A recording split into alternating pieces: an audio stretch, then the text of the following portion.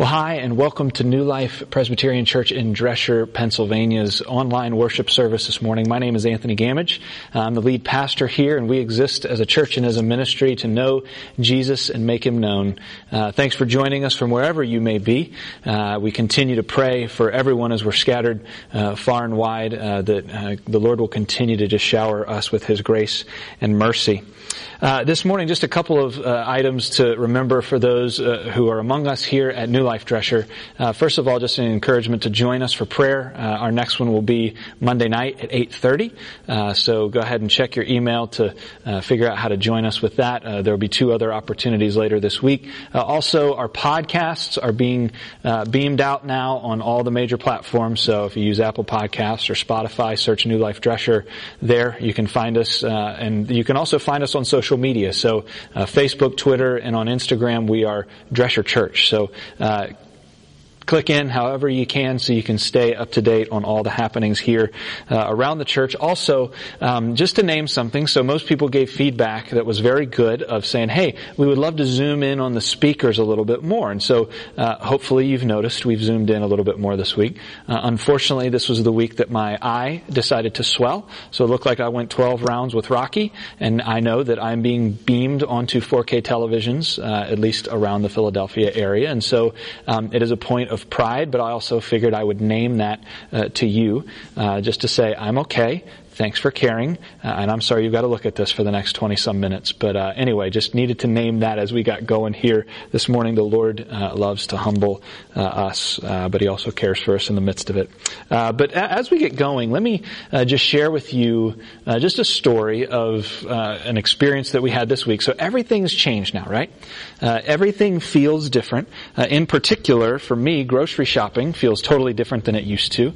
This week, my wife and I went out, and as we were getting in the car, we're like, yeah, we're getting out of the house. This is great. We haven't done this in a long time. And we were talking at the beginning, but I noticed the closer we got to the grocery store, the less we talked, right? It actually made me very empathetic for those of you who are in the medical community and going out into the world every single day. I cannot imagine what's going on in your minds and in your hearts. I continue to pray for you in this, and I don't mean to make light of it, but what I would liken it to and what I was experiencing is how a soldier might feel as they're on their transport to the battlefront, right? You know, we get there to the grocery store and we're just kind of like, do we have our hand sanitizers and all of our weapons? And, you know, we're checking the aisles to make sure that one's kind of empty and we have a 6-foot range and things like that. And all of my senses are super heightened, including my sense of justice. So I show up at the deli counter one day, and I'm sitting there, and there's no meat, right? But there's one guy talking to the guy behind the counter. He's like, hey, yo, you're so-and-so. We went to the same high school. That's great. Yeah, that's awesome. Yeah. Hey, why is there no meat? You know, and the guy's like, we don't know we're going to get it in. He's like, oh, man, since we go way back, can I give you my cell phone number? Yeah, so can you text me when you get it, like maybe even before you put it out? And the guy's going, yeah, okay, yeah, sure. He's like, all right, cool. How's your family? Good? Good. All right. You just make sure you text me, right? And the guy's like, okay, yeah, cool. And he walks away. Well, I wanted to take that guy out at his knees and be like, hey, that's not fair.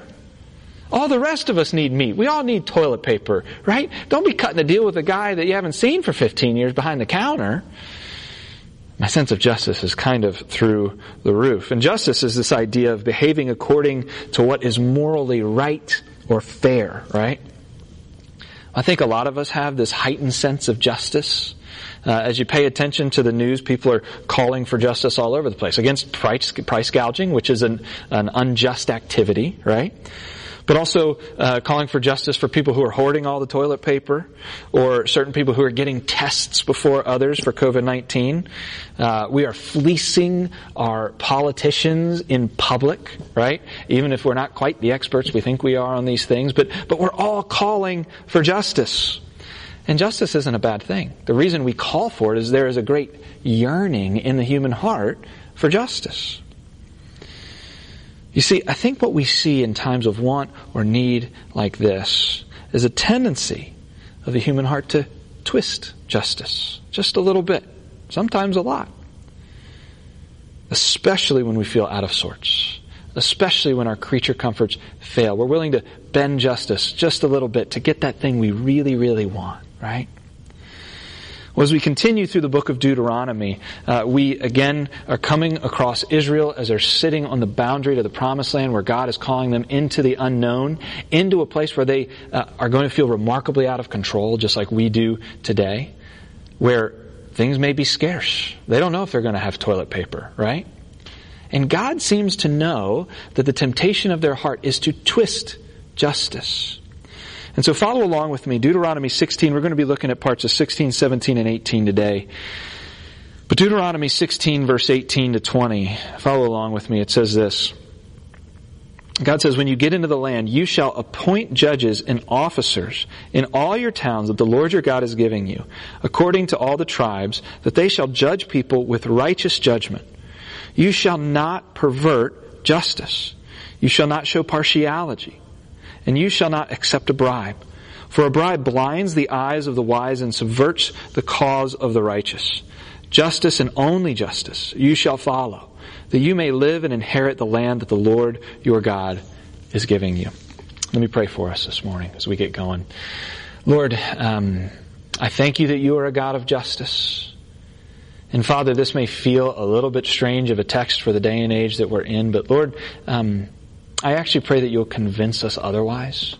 Holy Spirit, would you impress your word onto our hearts? And Father, make us a people who seek your justice in the world around us and do it in a way that reflects humility and care. Holy Spirit, will you speak in and through me and protect my words? We love you. Thanks for this time. In your name, amen.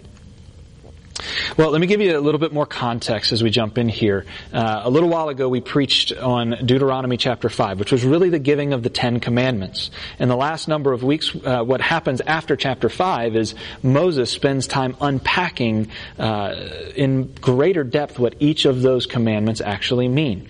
And so we've spent up to this point unpacking the first 4, no other gods before me, no graven images, things like that. And those can really be summarized in the great commandment, love the Lord your God with all your heart, soul, mind, and strength. Jesus says that in the book of Matthew. Now we're moving into the second set of laws, the last 6, which can be summarized as love your neighbor as yourself. And so today, in particular, we are going into greater detail of what God means where he says in the 5th commandment, honor your father and mother. Now, you may say to yourself as you listen to the rest of this, hey, Anthony, I don't hear father or mother in any of this, so how can this be an unpacking of that commandment? Well, that is a great question, and let me try to answer this from what some guys got together and put together in the Westminster Larger Catechism hundreds of years ago, but I think they did a good job unpacking and getting at what is meant by this commandment. This is the Larger Catechism, question 124. Here's the question. Who are meant by father and mother in the 5th commandment? All right? There it is again, that great question. Here's the answer. It says, by father and mother, the 5th commandment are meant not only natural parents, but all superiors in age and gifts, especially such as, by God's ordinance, are over us in place of authority, whether in family or church or commonwealth. All right, let me cut to the chase of what that means. He's saying it's not just our immediate families that's in view here. What it's saying is this really unpacks our relationships across the board as it pertains to authority, right?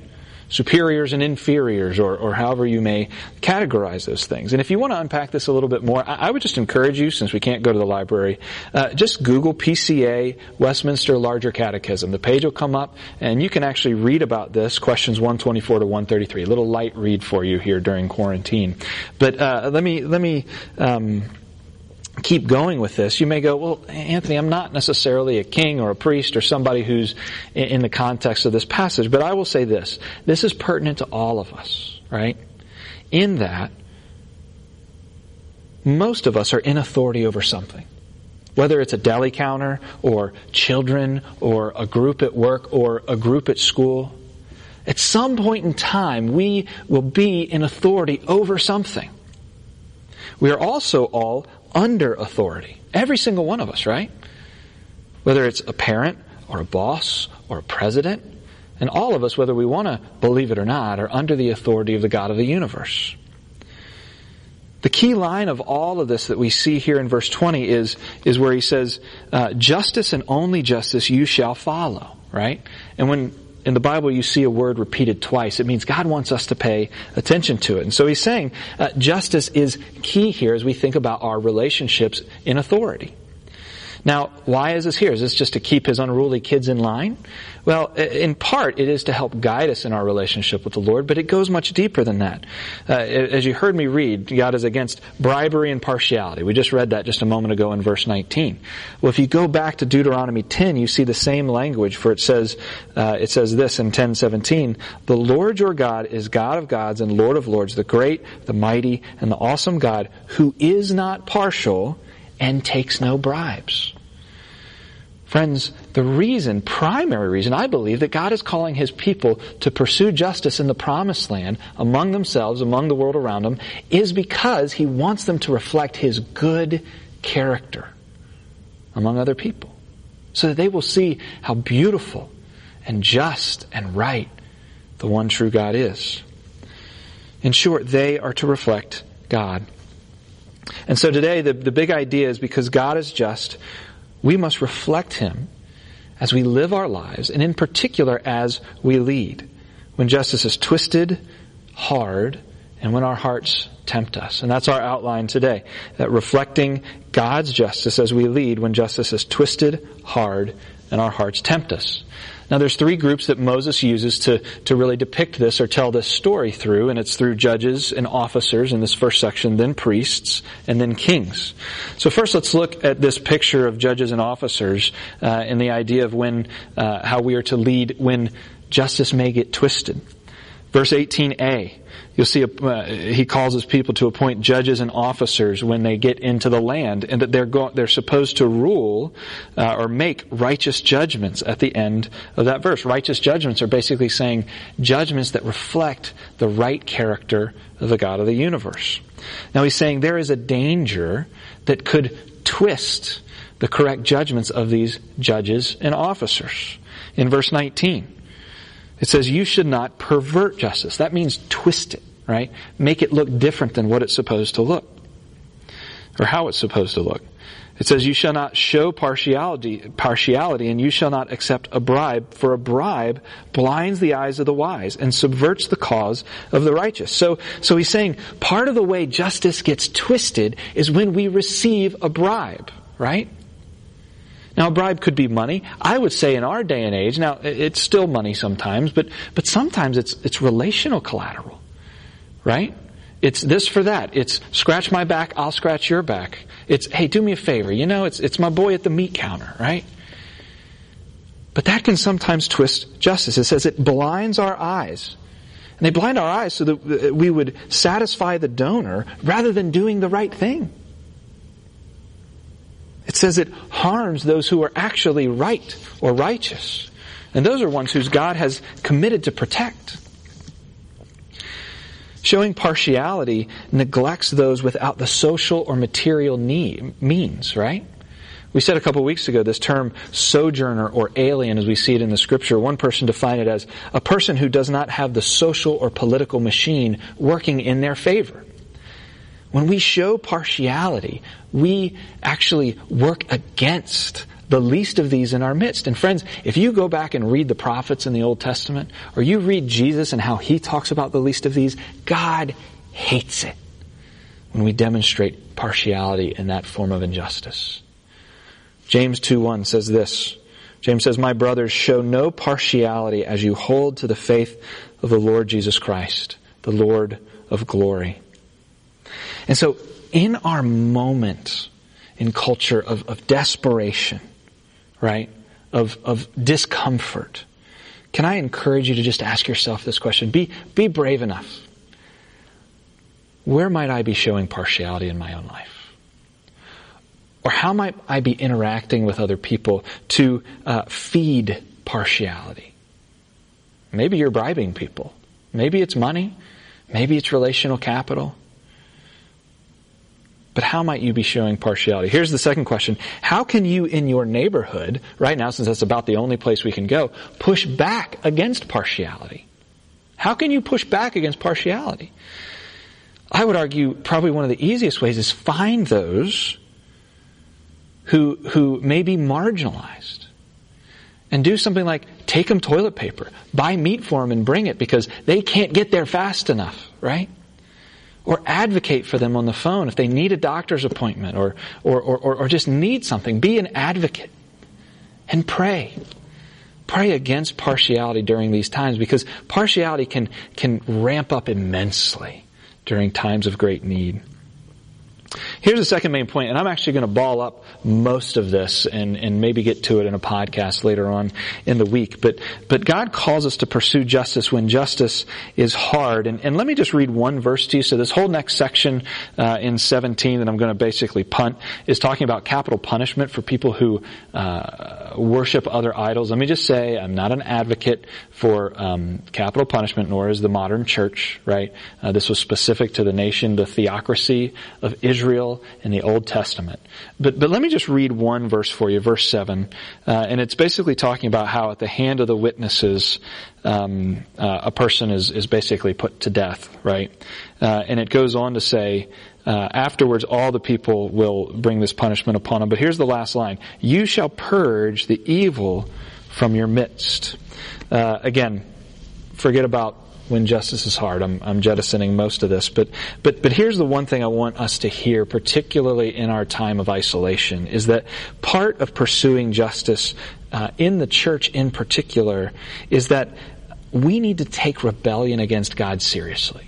Now, I'm not talking capital punishment seriously, but seriously enough to know that evil and sin, if it exists in our hearts, can destroy us. Paul uses this verse that I just read in 1 Corinthians 5:12-13, where he says, "For what have I to do with judging outsiders?" So he's saying, hey church, it's not our job to judge those who don't have faith in Jesus Christ. That's not our job. He's saying, is it not those inside the church whom you are to judge? God judges those outside the church, but purge the evil person from among you. What God is saying is take sin and evil seriously within the context of the church, even in a day and age in which we live. Now, my family at night we were watching some TV shows. There was one TV show that is basically your typical Silicon Valley office building where it's an open concept and everybody, it's introvert nightmare. Everybody's working in open spaces and there's this one guy who, the music's playing in the background. It's REM. Everybody hurts. Dude's suffering, right? He's down on himself for something and he crawls into this thing they have, I guess, an open office concept, an isolation pod, right? It looks like a little round panic attack to me because I would never crawl into a little pod, all 6'4" of me. But anyway, he crawls in and this girl goes over and she's like, opens the door and she's like, "Are you okay?" And he's like, "Yeah, I'm really hurting, so just leave me alone." And he closes the pod and she just walks away. A friend Friday morning texts me this phrase about the day and age and how we're existing right now during this time of isolation. And he says this. He says, "Life is basically a long, bad date with yourself. We are confronted with who we really are, and it can be exhausting." Friends, doesn't it feel like that right now? A long date with ourselves, and we are constantly confronted with who we are. In our busy modern times, we're usually running at RPMs so high that we don't stop long enough to identify what's going on in our heart. But friends, it is getting squeezed out of us right now. And so as these things get squeezed out of us, part of justice and what God wants us to pursue is not just keeping that to ourselves, but getting out of our isolation pods and outing ourselves to others. Confessing it to Him, yes. But to also confess it to other people. Saying, hey, this is what I've discovered about myself. Can you pray for me? Can you hold me accountable in this? And I would also say to all the rest of us to maybe move towards people in their isolation pods and draw them out. Make a phone call or a Facebook call or a Zoom call and say, hey, how are you doing? Friday morning I jumped on a call with several brothers who I pray with on Friday morning, and that's kind of what we do. We out ourselves and say, here's where I'm afraid. Here's where I'm interacting badly with my family. Here's where I lost it over this topic. Can you pray for me? Can you hold me accountable to these things? Friends, that doesn't stop in the church in this day that we are facing. All right, here's the third point. We pursue justice knowing that our hearts will tempt us, especially when we're in places of authority. Let me read for you Deuteronomy 17, 16, and 17. And this is the context now. It's moved to this topic of kings. So chapter 17, I didn't say this, but there are priests involved in that section, and as they make rulings on hard cases. This section, God anticipates a day where there will be kings in Israel. And so he goes on here to tell them this in verse 16. It says, "Only this king may not acquire many horses for himself, or cause people to return to Egypt in order to acquire many horses, since the Lord has said to you, you shall never return that way again. And he said not to acquire many wives for himself, lest his heart turns away. Nor shall he acquire for himself excessive silver and excessive gold." Anthony, what on earth are you talking about with horses? Why do I care about horses? Well, friends, with power and authority, with authority structures, there's a couple of temptations that our hearts will face. And the first one is that of power and desires. When you read about horses here, horses are like, in an army setting, what tanks or drones or airplanes or nuclear weapons would be today, right? It's saying, hey, don't accumulate yourself so much military power that you are overconfident in yourself. When he says don't go make an alliance with Egypt, he's saying don't go make alliances with bigger armies to create confidence in yourself and your alliances and your allegiances. Now, the conversation of why God even allowed kings to have multiple wives is a conversation for another day. I believe God hates it and it was evil, but it was a part of the culture, and in part, sometimes some of these wives that kings would take on were to form allegiances with other nations. Sometimes it's just because these kings were womanizers and they wanted what they wanted and they could take it. But God is saying, that shouldn't happen because your heart will be drawn away from me. He says you shouldn't accumulate much money because your heart will be drawn away from me. Why? Because you think you're not going to need me. You will pervert justice and abuse power to get what you want just simply because you can. He's saying, be aware of that temptation. And friends, how many Christian leaders have we seen today fall? Because they've been overconfident in themselves and in their gifts. They've abused relationships in their midst because they just wanted to and they could. God is saying that is a very real temptation of leadership. Dads and husbands, can I just offer a particular warning for you? There's a fear in my heart that I am praying against, not just simply fearing, that all this time cooped inside with our families and lack of comfort and really a realization of a lack of the control that we never had, that we get angrier and grumpier and more controlling and emotionally or even physically abusive. Can I just exhort you that if you are experiencing that, reach out to someone for help, accountability, give permission for someone to call you, to call your wife and see how you're doing in the midst of this. This is a scourge of the church right now, and God detests it. So let me encourage you to fight against it if anger or any of these things are a temptation of yours. Here's the other temptation, is pride. Let me read 18 to 20. "And when this king sits on the throne of his kingdom, he shall write for himself in a book a copy of the law approved by the Levitical priests, and it shall be with him, and he shall read it all the days of his life, that he shall learn to fear the Lord his God by keeping all the words of the law and these statutes and doing them, that his heart may not be lifted up above his brothers, that he may not turn aside from the commandment, either to the right hand or to the left, so that he may continue long in the kingdom, he and his children in Israel." Here's what he's getting at here at the end. He's basically saying, hey, once the king gets in place, have the Levitical priests who had the official copies of God's word write one for him so that he will have it and that he reads it constantly. Here's why God would have them do this, is because when we get into power, oftentimes humans begin to think that we are laws unto ourselves. We're the man. We're the woman. I did this. Look at what I did. And what God is saying is, keep my word in front of you. First of all, that it may go well with you, right? That's part of His grace. But He's also saying, hey, this will remind you that you're actually not all that you think you are. Verse 20, that his heart may not be lifted up above his brothers.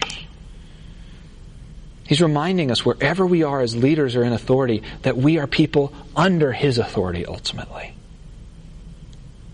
Now, God is not saying abide by my law because He's a cosmic killjoy, right? In fact, it's actually a blessing. What does it say at the end of that? It says in verse 20, He says, so that He may continue long in His kingdom and His children in Israel.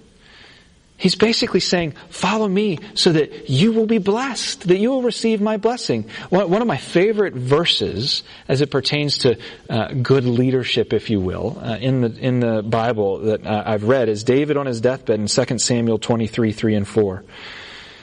He says this, he says, when one rules justly over men, ruling in the fear of God, he dawns on them like the morning light, like the sun shining forth on a cloudless morning, like rain that makes grass to sprout from the earth. Friends, God's Word can shape us into people who lead in such a way that we lead them in a way that causes them to thrive. Like grass growing, like sun dawning on them after a dark night. So here's the problem. If we humbly submit to God's Word, right? If we believe in justice and if we believe that God is just, there's a problem. Let's go back to the meat counter, right? Me in the store. As I evaluated that scenario this week, I thought to myself, I'm not sure I'd act much differently if I was in that situation. Now, I'm not going to make too much of that scenario. It wasn't this horrific injustice. But what I found in my own heart is something that I've seen true over the course of my life. I want justice when it serves me or someone I love. Right? Don't you? But I often exempt myself from that same standard. I often exempt myself from that same standard of justice, right? If it serves me, great. If it's against me, I'm not sure I agree with that form of justice. James 2, which we read from earlier, it says this, if we show partiality, we are committing sin and convicted by the law as transgressors. For whoever keeps the whole law but fails in just one point has been guilty of all of it. Friends, if we stop for 30 seconds, there's probably a time in our lives where we could identify where we've taken a bribe, emotionally, monetarily, where we've shown partiality, where we've accused without process, where we've ignored what is right to satisfy our own appetites, where we've become laws unto ourselves. And that verse I just read, it's kind of like saying, if you break one little piece of the glass, it's like pressure-treated glass, right? You nick the end of it, and what happens to the rest of it? It shatters. He's saying we're all guilty. And if God is truly just, we are condemned before Him. He says only one person has lived, God's Word says only one person has been perfectly just his entire life, and that is the person of Jesus Christ. And interestingly enough, if you go to the New Testament, we see Jesus playing all three roles mentioned in the text today, judge, king, and priest. As judge, Romans 2:16, God judges the secrets of men by Jesus Christ. As king, Revelation 19:13 and 16, Jesus is clothed in a robe dipped in blood. The name by which He is called is the Word of God. On His robe and on His thigh is a tattoo, a name written, King of Kings and Lord of Lords. And if He's perfectly just and we're not, that's a scary image, isn't it? And the good news is He is also a priest. Hebrews 7:26, for it was indeed fitting that we should have such a high priest in Jesus, holy, innocent, unstained, separated from sinners, and exalted above the heavens. And then a couple chapters later in Hebrews 10:10 it says, and by that we will have been sanctified, being made clean, through the offering of the body of Jesus Christ once and for all. You see, friends, it's saying Jesus is the perfect judge and king and priest, sinless and spotless. But He gave Himself up for us so that we may be made just like Him. Pursuing justice on our own power is hypocritical. It's pretending. It's demanding something that we haven't even done ourselves. The only person who can make that demand of justice is Jesus. But in him we also see grace, the just giving himself up for us so that we might be right. If you've never received this offer of grace, friends, let me just extend to you that you can simply confess your injustice to him right now and dependence on him and him alone for your salvation, and you are his. You are made totally right in God's eyes because of Christ's sacrifice for you on the cross. And if you have received that, then we can pursue justice, not out of self-righteousness, but out of a posture of humility and dependence on God, because receiving grace says just that. We deserve his wrath, but we received his grace. Therefore, we can reflect his justice perfectly as we live out the life of Jesus Christ. Friends, God is just and poured out on us his grace. May he give us the grace to reflect his justice in these hard times, when justice can be twisted, when justice is hard, and when our hearts are tempted. Let me close this in prayer. Jesus, we thank you that you are just, and we also thank you that you are our great high priest who gave yourself up for us. Lord, would you help us in this day and age depend on your justice and righteousness and reflect it in the world around us who so desperately needs it. Thanks for this time. We pray these things in your name. Amen.